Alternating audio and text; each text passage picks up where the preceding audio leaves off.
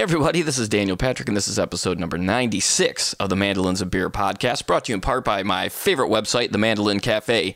I think it's also number 96 of the takes I've done to try to do this intro today, because I've been tongue-tied all morning. Anyhow, this is part 2 to Darol Anger. Man, what a great guy Darol is.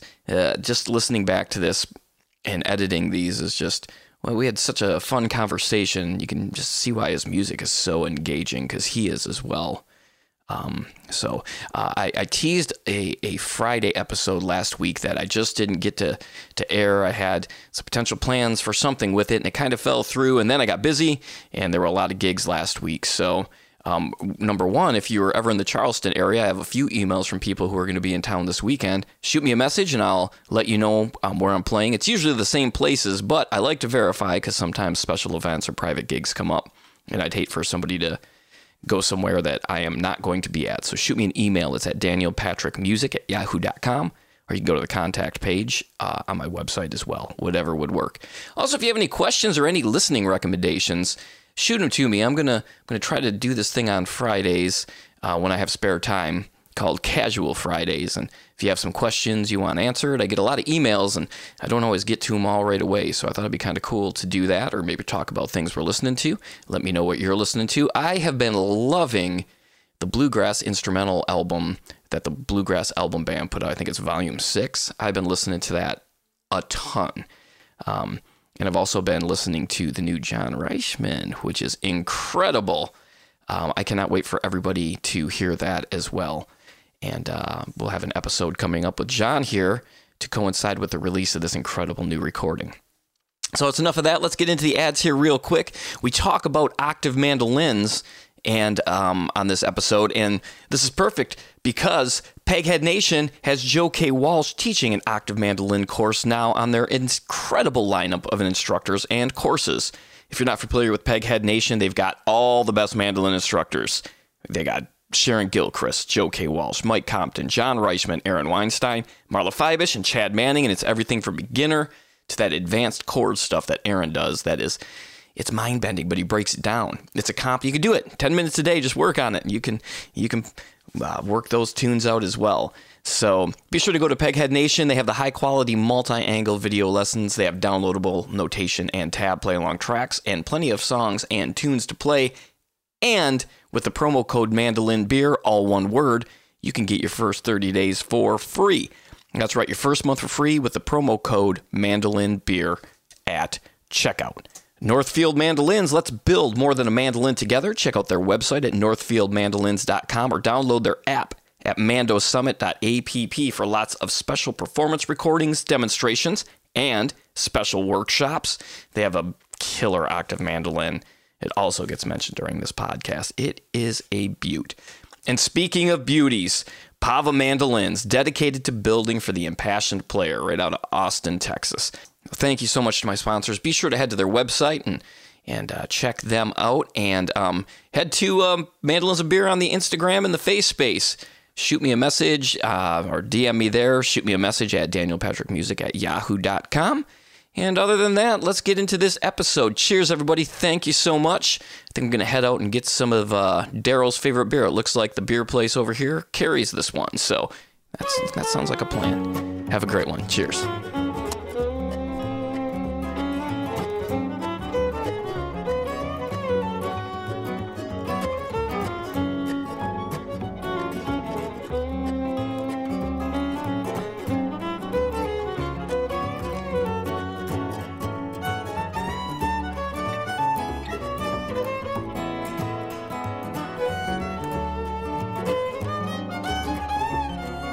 So your albums with Mike Marshall. Well, and you also have a great solo album, man.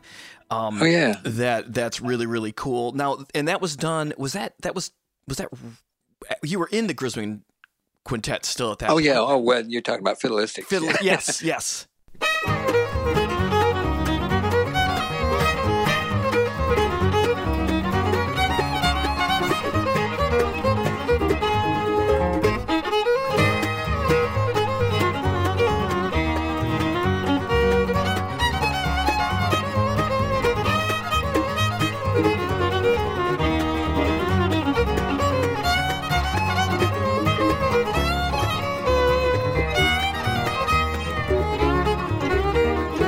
Mike, that was funny because the reason for that record, well, I wanted to make a solo record just to see if I could do it, but David was on the East Coast for like 4 months doing the movie that I'd mentioned, the King of the Gypsies with Stephen Grappelli and that crew, and Matt Glazer was involved in that. That's how I met Matt. And we talked on the phone for like an hour or something the first time, and so there was nothing for me and Tony, and Mike had just showed up, and we're just sitting going like, well, now what do we, like, what's going on? Well, I guess Tony said, well, I guess I'll make a record. And I said, well, I guess I'll make a record too. You guys want to play on my record? And so that was the core band. That was amazing, because Mike and I kind of, hit it off because we were both the youngest guys, and I was trying to guide Mike through some of the psychological, dementia and it just, the stuff that was happening, it's hard to go into a situation. Any band, is going to, that's been together for a while and is having success, is going to be there's going to be like lines of force that some unseen, some seen, some obvious, some not, and try to help Mike figure out, why did he say that? What's going on? Why are we not doing this and why are we doing that? That kind of stuff. And I'm going, well, it's complicated, but but we were, I was able to keep the band busy anyway, while David was out of town, and that was really cool. And I kind of just figured out how, from watching David, well, how do you make a record? Okay, I guess you do this and this and this. All right. Okay. Did I do it? Oh, I did it. Okay. Let's put it out. But that was fun. That was amazing. And just working with Mike and Tony that was just a beautiful, with Todd Phillips, Mike and Tony, that was an amazing band. And just, figuring that out. And then just, because I always have other interests, just like some kind of crazy things that come in from left field, throwing a couple of things. And of course, the duet with my girlfriend, Barbara Higbee, who happens to be one of the most brilliant musicians I've ever met, turned into a whole Windham Hill thing. Because that was that little, piano violin duet that Barbara wrote for that record. Turned out to be the cut that got Will Ackerman interested in us doing a duet record for Windham Hill.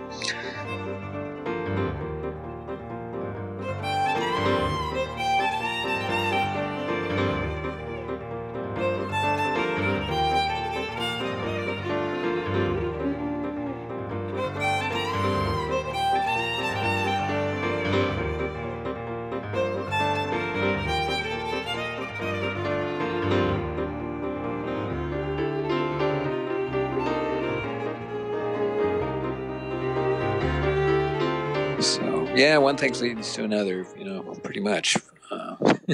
And how long were you in the Grisman Quintet for? Just just a month, 2 months short of 10 years. Wow. I was definitely the longest running member up until when Joe kind of passed my mark and then Jim Kerwin I think came in and I don't think maybe he's still in the band. I think Jim's probably got the record now. He's a 30-year veteran, but it was a 10-year ride.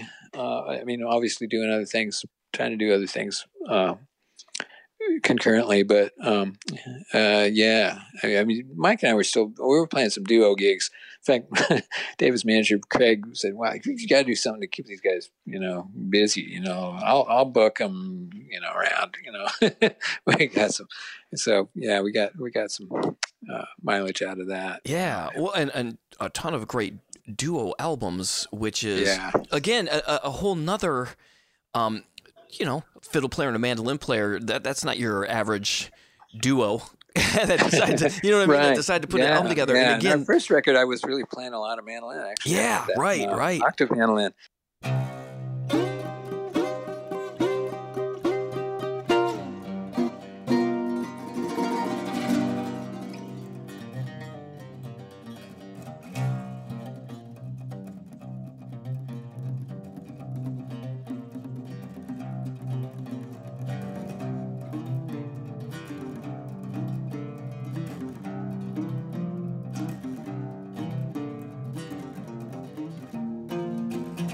It was that giant mandola I mentioned with Stephen Gilchrist. That was my foray into octave mandolin, which was really not a thing at that point.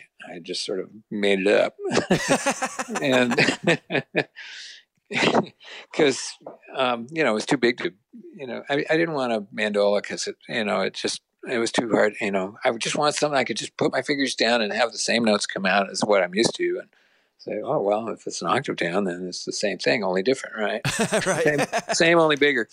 And that was fun. We did a lot of stuff with that, even though it was hard to keep in tune because it was a short scale for octave. Oh, no kidding. But it was such an excellent instrument. And I wound up writing tons of material on that instrument. It was my go-to writing instrument.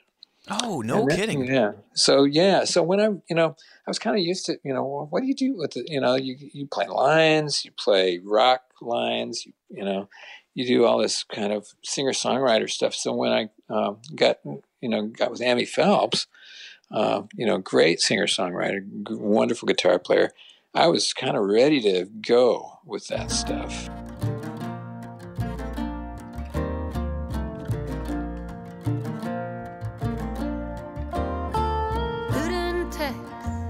One hell of a pair, they would dance by the light of the moon.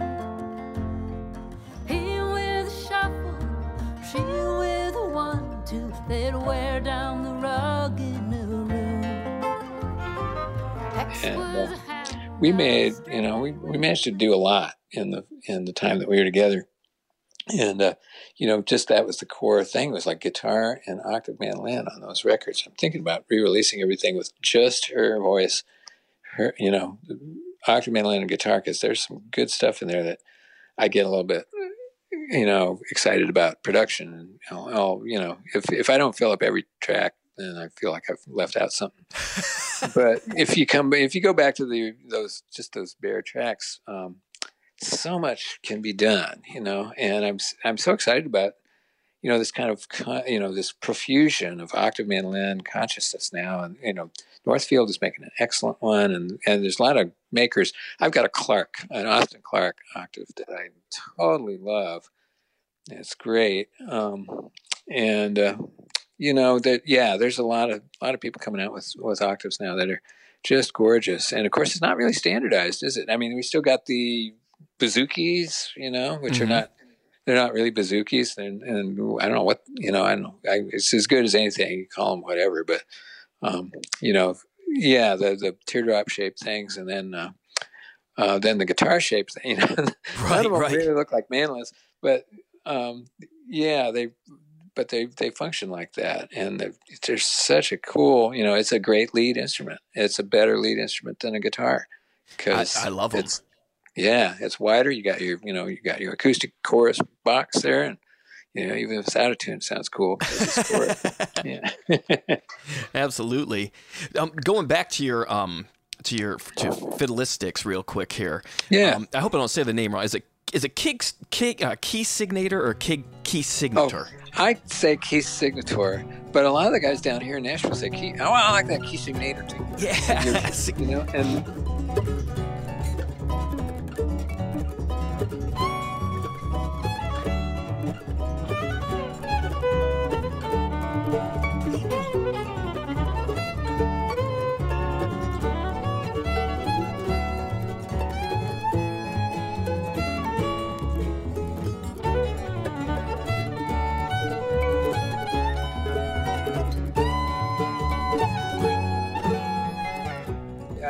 It's really, I have no idea what I was, that was the first tune that I wrote. Wow.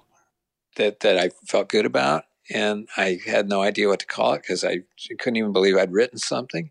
I just, I'll call it something stupid like key signature, but I don't want to say, that's a key signator. It's actually, turns out I'd heard it somewhere, it's like, it's a law of practice term for the person that once they sign the contract, then the contract is, good, right? Oh, wow. But I had no idea what the hell it was. I just, it just sounded cool. Yeah. Well, I think it's impressive because it's like, I think it's so rare. It's rare that you hear anything that makes its way into like the canon of songs that become played at jams and such. And you're one of the people, you got it in there. That's that's amazing, man. I mean, it's a great song, obviously, but. Well, there's plenty of great songs, and then a lot of them don't make it in. I don't know what it was about it, because it's just a melody. I mean, it doesn't even have a verse and chorus or anything. I mean, I was just happy to squeeze out a melody, you know. It's just like, but it's, I don't know. It's got that nice. You can jam on it because it's just, on a mandolin, right? It's just those like. Like wide, narrow, narrow, wide, narrow, narrow, narrow, wide. Right? You just go up and down with the bar chords, and it's that was my thing for many years. It's just wide, narrow. Here's a bar chord. Oh, it sounds jazzy. Cool. Yeah, I'm digging it. Yeah, it's easy. Did you write it on mandolin, or did you write it on? I wrote it on mandolin. No kidding. Wow. Totally wrote it on mandolin. Yeah. I write everything on I can count on one hand the amount of tunes I've written on fiddle. No I write kidding. everything on a mandolin. Yeah. Wow. And now I have a new writing instrument that I love, which is a tenor ukulele, really? which I have tuned to octave mandolin tuning. This is doable. You can do this. And the great thing about ukuleles, of course, as Garrison Keillor says, the worst ukulele is not that much worse than the best ukulele.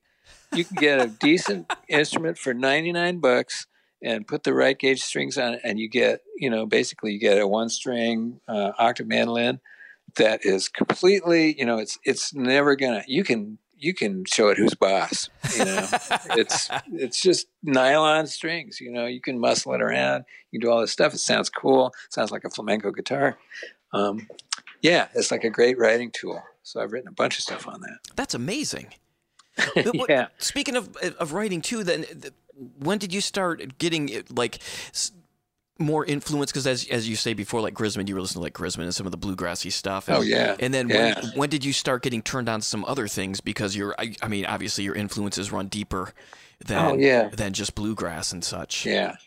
Well, I've always been interested in jazz from my very first, I took an introduction to jazz. The only two courses that made any difference for me in college was an introduction to jazz class and a folk music survey. Oh, wow. So, where, basically the professor ran us through the Harry Smith anthology and talked about it very beautifully, and really was a great guy. I was really, I liked jazz. I wanted to understand as a melody player. Oh, and blues, because that's where I'd come from. I had come from the Beatles, and then, Eric Clapton and Cream, I'd play I played the tennis racket to Cream before I got first guitar, Yeah. And just, I was really, blues and, that earlier pop music and all that kind of stuff. And then rootsy pop and then rootsy rock. Basically, the Beatles, I really similar place to David, and then David really opened my ears. He had this huge music library of everything, that he'd sort of, basically, he got a lot of his aesthetic from Ralph Rensler, who, ran the Smithsonian, American Music Library. And so David had access to that and was listening to all that stuff. And so, and he shared a lot of that with me. So that kind of massive eclecticism and interest in, complicated harmonic stuff and, just more interesting melodic and harmonic structures, it just came naturally to me. And, it took a long time for me to understand that stuff, though. I'm slow. And playing a melody instrument, I was only interested in lead guitar. And and then violin was good for that because I didn't have to worry, I didn't think about chords. I was always knowing, chords, yeah, right, okay, yeah, God, I got to deal with chords at some point, and of course, mandolin is good for that because, there's only 4 notes to deal with. And that was cool because David had some really nice ideas about, if, you're probably going to be a bass player and there's probably going to be a guitar player. So let's just play the important notes, and let's just use 3 strings. And that was amazing. That was a very liberating idea for me, where you're doing, and now I got it, with the violin, all this, when I play mandolin, a lot of times I'll just use 2 strings. And because I discovered there's something on the violin, which you can only play 2 strings at once effectively, where, you can actually pretty much communicate the essence of any chord, no matter how complicated, on the bottom 2 strings of your instrument in first position. You can do it. I have not encountered a chord yet that couldn't be essentified, just the essential of the chord, gotten down to 2 notes in first position on the bottom 2 strings. Wow. That's cool, man. Yeah. My mind is blown right now. I'm like literally like just standing here with my mouth open thinking like, oh, I gotta try this out. Yeah. That came about, that all developed, through my teaching at Berkeley, the 10 years I spent teaching, contemporary violin at Berkeley College of Music. And that, that got perfected because I had to, if I was going to teach it, I had to know it. Yeah. How did that come about? Well, yeah, that's cool. Berkeley's a private college. It's great school. I didn't have to have a degree. My buddy, Matt Glazer, who had run the string department for like 12, 15 years and then, jumped, kicked himself upstairs to running his own roots department inside Berkeley. He just basically hired me, to be in the string department, be a professor in the string department at Berkeley when I moved to Boston. And that worked out great. That was amazing because that was an incredible school, amazing string department. The people you run into in the hallway, it's just like, I can't believe it.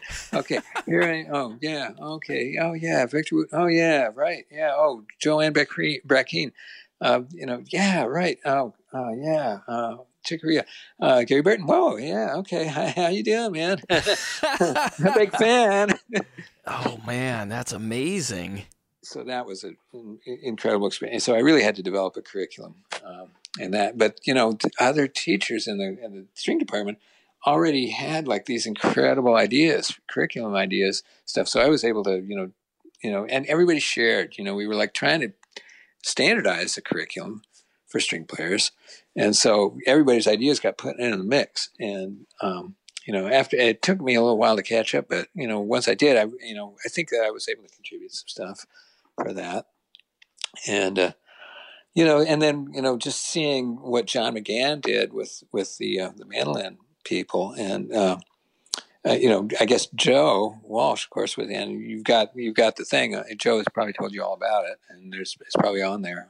So, Joe's connection with Berkeley was fantastic, and he became a teacher there too, and we were all working together all the time, and that was great. There's so much great sharing and development of ideas about this kind of music went on there. The music that's come out of there, and I don't even know the number of years now because it just seems like forever, even though it's a really short period of time. Uh-huh. But so much got packed in. You're right. That's the thing. So much happened.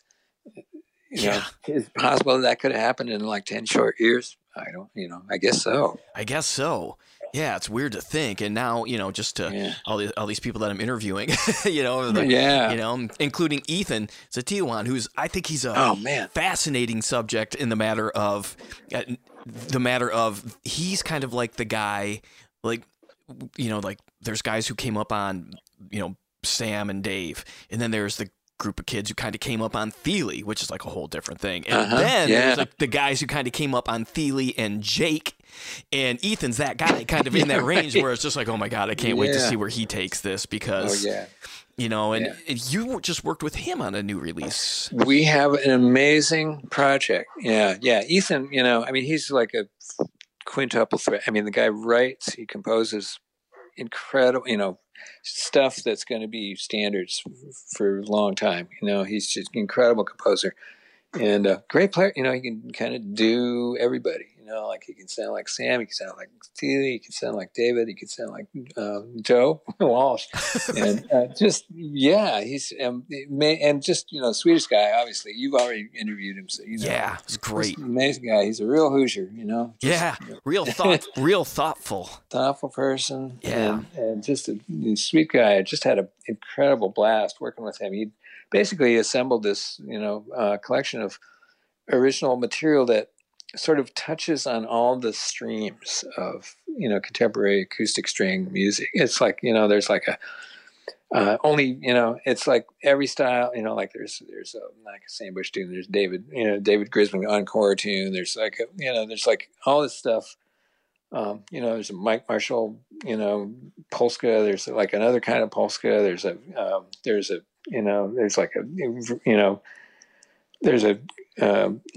key signature type tune, only better. It just goes on and on. It's just like this incredible, it's like, okay, this is everything that's happened up to now. This is my idea of how it, is.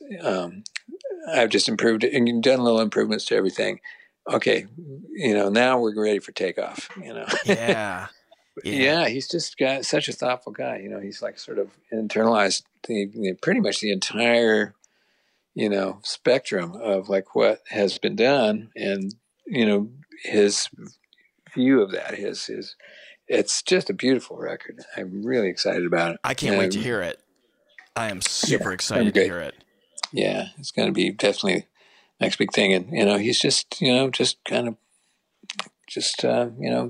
percolating away down there, up there in Maine right now. But when he finally just comes out and gets his band together, it's going to be everybody's going to go like, wow, cool, man. What I loved about him too is even though naming Thiele and Jake, who are both like, you could definitely go off the rails like listening to that stuff and then just picking out the fast crazy stuff, and Ethan's very melodic in his music, which is just it says a lot about him, because it could be very easy to just be like, I'm just all firepower. Right. So he does great with it. You've kind of got like a thread though. You also you played a bit with like Yonder for a while too, didn't you? Like touring? Oh, quite a few years, 4 years of just being a special guest a lot, and that was incredible. That was really amazing.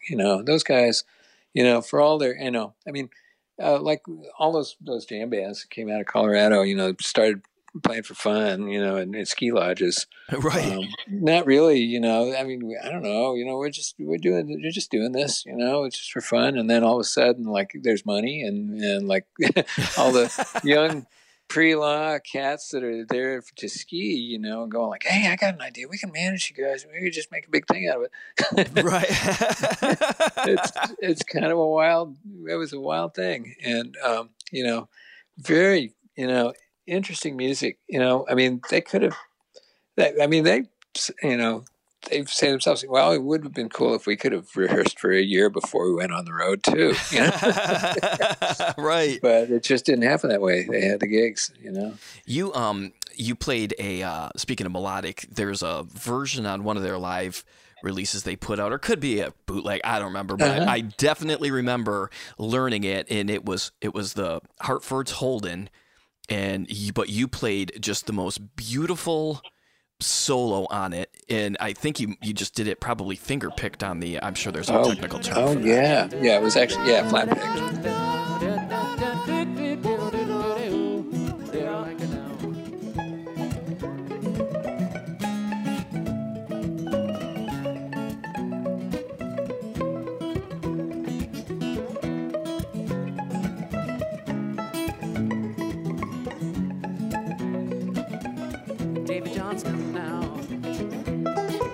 Which is always a problem with violin, because you got that extreme arc to the bridge, and about halfway through, the flat pick gets rosin on it, and it starts to sound like a little bit of a hacksaw blade. Oh wow, yeah. But other than that, yeah.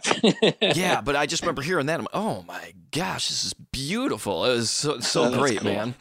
Well, a little bit of mandolin skills there coming into play, although it's really funny. It's like, luckily, I have dealt with a flat pick before, But and of course, I was just channeling, the original holding, where Vassar did the same thing. Right. And which is, Aerial Plane is like one of the most important records ever, and there's very little mandolin on that. Actually, weird. It was weird because it kind of blew by me at first, because like when I first got mandolin, I'm like, oh, who's this guy? And I got that, and I'm like, there's not enough mandolin on here, without even, it Right. just dumb. And then 10 years later, like, oh man, well, I'm so dumb. Oh yeah, a whole different thing. Yeah. You used to see it as music -1. Yeah, Right. yeah, exactly. But then you go back and you're just like, oh my goodness, genius. So much good stuff. Now, speaking of good stuff, I mean, obviously, with you playing with some of these great players, and I'm just wondering if I like said a name, if you could maybe say something that you took from these people's playing, or maybe you learned something from watching them play. Oh yeah, sure. So yeah. Obviously starting with Dog. Yeah. Well, I learned about tone. I learned about, just a lot of stuff about how to construct chords, all that stuff. Just very sophisticated approach to, all the, the bar chords and everything. But those 3-note chords, just working them and how they, the same shape can like stand in for a lot of different types, voicings and things like that. Those kind of triangular 3-note shapes really can do a lot. That's something I really learned. And when you're saying that for listeners, are you saying kind of like maybe if it's a 9th chord and so the guitar and the bass are kind of picking up the root notes, you're not so worried about. Like if it's a G9, you're not worried about the G note. You're looking for the 9 and maybe a 3 or a 5 or something like that. Exactly. Yeah, you can do that. On the bottom 3 strings and make a beautiful sound. That whole thing where you're playing. Yeah, and then like working down through the cycle, the fourth, the dominant cycle. How those shapes, they just walk down. You just keep changing one note, and they just take you through the entire, cycle of fourths. From G to C to F to B flat, et cetera, and which is sort of one of the 2 basic chord progressions that drive, Western music in general. So that's something I really got clear with David. It's nice when you're just working 3 notes at a time, and it really helped me kind of find my way through that stuff. That's awesome. Yeah. How about Mike Marshall? Oh, Mike. Well, it was just like the process of discovery. We just discovered shit and totally, we'd share it. We say, oh man, this is the most amazing stuff I've ever heard. How do we play that? Let's see if we can just play that jazz piece or that other thing, or just it was amazing, because we just constantly drive each other and go. And Mike and I had really similar roots as far as like the blues stuff and the kind of rocky stuff, and that we've really enjoyed. Kind of like just kind of it's. One of those things, you just start playing. It doesn't matter whether it's something you worked out or something you never played before or something you fiddle tune. We had a really similar. I think the first tune we ever played together was Byron Berline's tune, Huckleberry Hornpipe.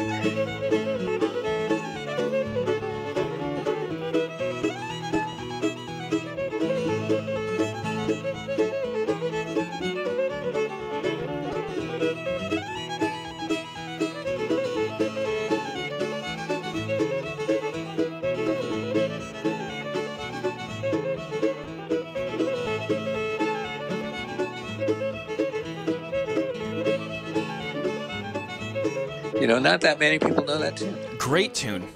It is a great tune. And, we just played it. And we're going, oh, cool. You know that. All right. Right. So, yeah, it's always been just this connection. It's and it's changed so much because, he was like a younger brother for a while now, and then he was like an older brother, and now we're just brothers, We just, he's gotten very, he's an enormous personality, and that's something you just figure out how to be with somebody like that. It's been really good for me, and I think it's been really good for him to, have somebody who's, allowed him to change and just keep a long-term running relationship with, you know. Yeah. Yeah, and you both, I think what's really cool, too, is it seems like you guys just seem to find different styles of music to completely, you know, take in and spit out in your guys' own voicing. And I should plug your album that came out. It's not new, but it's the newest album, is the Da Capo. Which is right, back 19, to the top. yeah. And it is how many years is it? 41 years? 41 years. Wow. 41 years to wear the ball and chain. And that's another great album. How about Vassar Clements? Oh, Vassar. Well, Vassar was the first guy that, you know, that when I heard him, that I realized that, fiddling can also have like a deeply human, tragic dimension. It can go emotionally as deep as any other art, and that's what I got from Vassar. Just that, you know, depth of, you know, like you hear like what it means to be human in a world of, you know, a cruel world of you know, of disaster, you know, kind of ongoing disaster and destruction, you know. That's what I hear out of Vassar. Yeah. And that really hit me hard. And I've also, you know, he's you know, we actually, our birthdays about like 3 weeks apart, even though he was much older.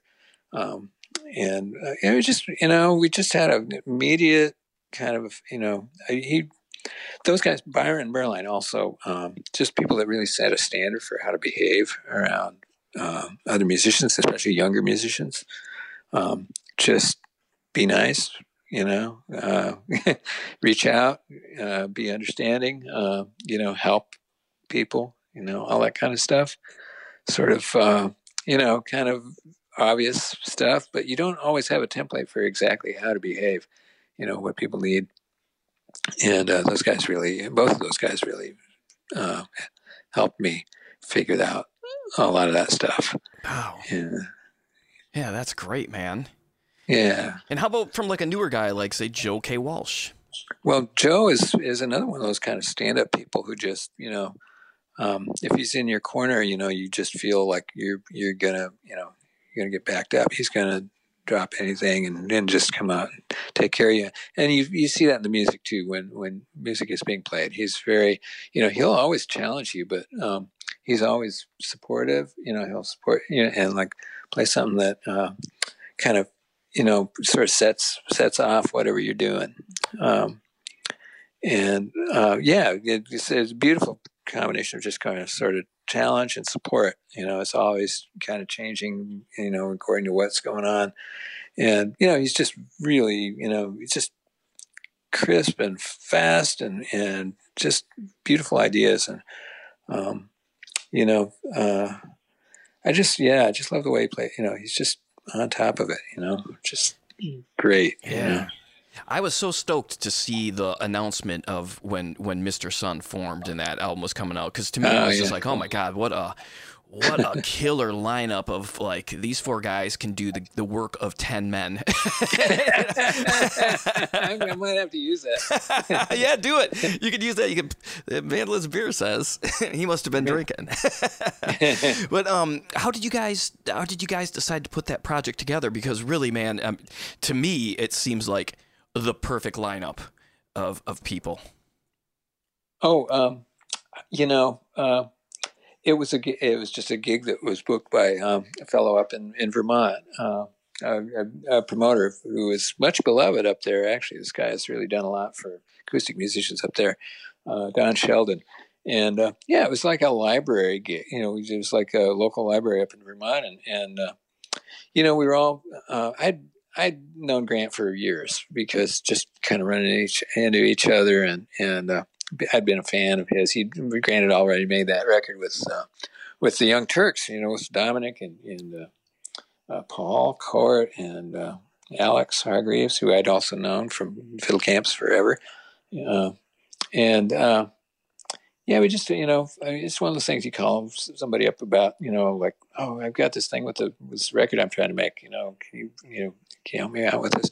I'm going, yeah, yeah. I did, when that happened to me, I did this and this and this, and that didn't work. So don't do that. Stuff like that. But so Grant, Grant's so brilliant. And I think Joe and Grant had been playing together a bit, and we just pulled together a group to play. We wound up playing some Grisman stuff because Grant had just just left the Grisman group actually, so he knew some of that material, and that material is burned into my brain. I cannot forget it. Not that I'd want to, but if I tried to, I couldn't. So, right. So yeah, but again, ears. Grant hears everything, and he's got some kind of idea about it, and he's got a comment, and he's funny. He's one of, between him and Greer, those are the two funniest musicians. I mean, just musically funny, Yeah. And, they'll crack you up, you just get, it's just so hilarious. And so it was just so much fun, it's like the most fun. And I just felt really, like, oh, I can just play whatever I want here, and it's going to be great. Oh, man. And so that, it just felt great, and it just seemed like the thing to do. And I was kind of looking for a group like that. And, it's funny because, on paper, it just looks like, oh, well, it's just the same stuff, I always did, like a quartet with mandolin, guitar, fiddle, and bass. But, I've discovered this really about the people, not about the instruments. Those guys could be playing like bass clarinet, and it would still be, an incredible experience and just, really beautiful, deep, absolutely. story. Again, these guys are aware of the story element of playing anything, playing a song, playing a tune, playing a set. There's a story to be told. And there's ups and downs and ins and outs. There's drama. There's resolution. There's all this stuff. There's, you have to go to sleep sometimes, and they're willing to go with me a lot, on what I think the story is of any particular song. And they're listening really hard. And then they've got ideas too. And they're always good. Yeah, that's great. Well, yeah, I'm so excited to hear that new album. That's gonna be fantastic. Yeah, that's cool. All right. So, what are some things that just a couple more questions for you here, and let you go enjoy that sunny Nashville weather. First one would be, what is something that you think that you've garnered, from playing violin and mandolin so well? What's something that maybe mandolin players might not think of? That you notice on violin that would really make somebody, or fiddle, really be helpful to someone? Wow, that's a good question. Really,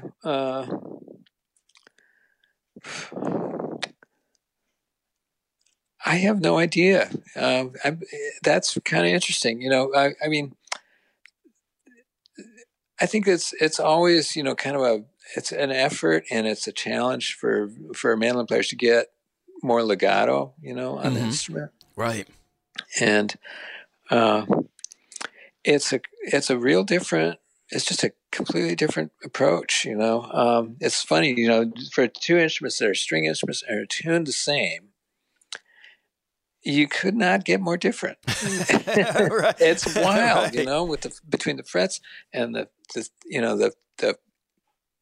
amount of pressure and strength it takes to get the thing to come out, and the amount of and the sustain factor, which is minimal compared to. You can do it to get more sustain. Of course, with any fretted string instrument, you have to play softer. Because then the difference between the end of the note and the beginning of the note is not as large. Maybe that's something that people don't always realize. Mm-hmm. No, that's great, man. But really, they're radically different instruments. And one of the things that I had to figure out, on fiddle, and this isn't really relevant, to the mandolin players, but I'm going to say it anyway because it's you learn on fiddle to do decay, note decay. Because I was playing all those unisons with David and with Mike too, and with Joe. I mean, it's really interesting. The way you and there's some huge differences playing unisons with all three of those guys. But the fact is that the mandolin is going to, those notes are going to decay, and unless they're tremoloing, and usually it's not about that. Usually you're just playing melodies and fast melodies, some long notes, and if you don't decay along with the mandolin, it sounds stupid. It sounds like, and I won't name any names, but so I've heard some unison fiddle and mandolin lines where the fiddle player was maybe playing a harmony, mm-hmm. and he just forgot that the mandolin notes fade out, and he just keeps playing the note, and so you hear the harmony note like way longer than the melody note, and where's that at? It's like that sounds like some fiddle player who's just so in love with the sound of his own stuff that he can't be bothered to listen to what's going on, and that's weird. And so yeah, I think I think that it really expanded my playing to think about decay, of a note. Because, the point, I guess for most people, the point of bowing an instrument is that you get infinite sustain. That's one thing that you can do, but there's some other stuff that you can do that really makes a difference in how people hear music and what the story, again, coming back to the story, right? And what you're really trying to say. That's I love that you think of the songs as stories. I don't think that gets brought up on. That's might be the first time somebody's kind of brought that thought process up in the instrumental music world. I love it. Yeah, well, I think that's really the thing that sets Mr. Sun apart from most of these other bands is that I don't include the Punch Brothers because I think their songs are amazing stories with, you're really, you're on acid, but it's a story. It's pretty amazing. But yeah, the really, just thinking of these things as, like a beginning, middle, and end, there's all these things that happen in fiction that have to happen in order for people to be, maintain interest and to have meaning. And it's the same thing in music. And the way you communicate that is up to you and is your way of doing it. But one of the great things about Mr. Sun is that there is that awareness, and it happens. Well, then this kind of leads into I ask these same two questions every episode, and the first one is, if you had 10 minutes a day to work on something, what would you work on? The secret to getting better and to staying interested in getting better is to get it down, whatever you have to focus down to a small enough portion of what you're trying to do in order to get better in the 10 minutes or 15 minutes you got, even if it's just two notes. If you can just get two notes to just resolve, and sound better, whether it's, getting the two or just getting the string crossing, between a, F and a D to go, da, da, da, da, da, if you can just get it down small enough to make an appreciable difference every time you pick up the instrument, like a permanent appreciable difference, then you're just going to keep getting better. So, yeah, I totally agree with you there. I think that's exactly, what needs to happen. You just have to, the goals have to be small enough to actually achieve victory in the time you have, to work on something. And then the final question is, do you have a favorite beer? Favorite beer? I was really, when I was just the last couple of years being in Massachusetts, we were doing a lot of stuff in Vermont. And of course, Vermont is like beer central. Right. It's funny. I've lived in I lived in Portland, Oregon for about a year. And that was right when the breweries were all starting up. And there was some amazing stuff there. Deschutes Brewery has an amazing beer. I kind of, once I started getting on those IPAs, it was like, oh, I'm just drinking flower stuff. What's going on? And then I started liking it. So I would say at this point, my favorite beer is Sierra Nevada Brewery, which was very near where I was living in California. And it's called Fantastic Haze, which is different. It's like the ultimate, it's like it's a slightly more alcoholic version of Hazy Little Thing, which is also an IPA. Yeah. So yeah, those things I like. I've always liked the wheat beers. Mike and I spent a summer in Germany going around playing gigs, and we got into some insane wheat beers. I'd never had it, and like that kind of blew my mind. But yeah, I think Fantastic Haze, Sierra Nevada Brewery is great, and I even like that Heady Topper stuff that you only can get on alternate Wednesdays in Vermont. Although it was a little bit like what's all the hype about? Come on, man. Oh, that's hilarious. Now, I'm really looking forward. Now, you suggested a couple of Nashville beers that I'm very excited about trying. Oh, my gosh. The Jackalope. Jackalope and Smith & Lentz. They are both killer. And Jackalope had a spot right next to Carter. I don't know if they were going to reopen. They closed during the pandemic, and they have two locations. We actually walked over there just the other day. Joe came down to look at this very nice 1933 F5 that David Grisman was selling through Carter's. And we were in there. And we walked over to Jackalope. I thought, is that a coffee shop? It's not open. Must be a brewery. So hopefully it'll reopen. Yeah, and if not, they have another location that's maybe only a mile away, but it's not walking distance, I wouldn't say. Right, it doesn't seem like a mile walk. Yeah, and then Smith & Lentz is right in East Nashville, and it is also so good. Get a posse of some of these 20-somethings that everybody moved here, and we'll go down and they'll drink me under the table. Oh, there you go. There you go. We need to do a Mandolins and Beer show. That's what we need to do, is just have a giant Mandolins and Beer jam there. That sounds great. So that sounds like really cool. Oh, Darol, this has been just an absolute honor to have you on here. I really appreciate you doing this, man. Well, thanks for having me, man. This was really, really fun. Absolutely. Thank you for doing it. All right. Thank you so much for listening to part 2. Thank you to Darol. Darol sent me a really nice text a few days after we recorded this episode, which was super nice, and I really appreciated that. So thank you again to Darol. And if you're in the Portland, Maine area, there's a great festival going on there this Sunday that Joe Walsh, I believe, put together. So make sure you get over there to that.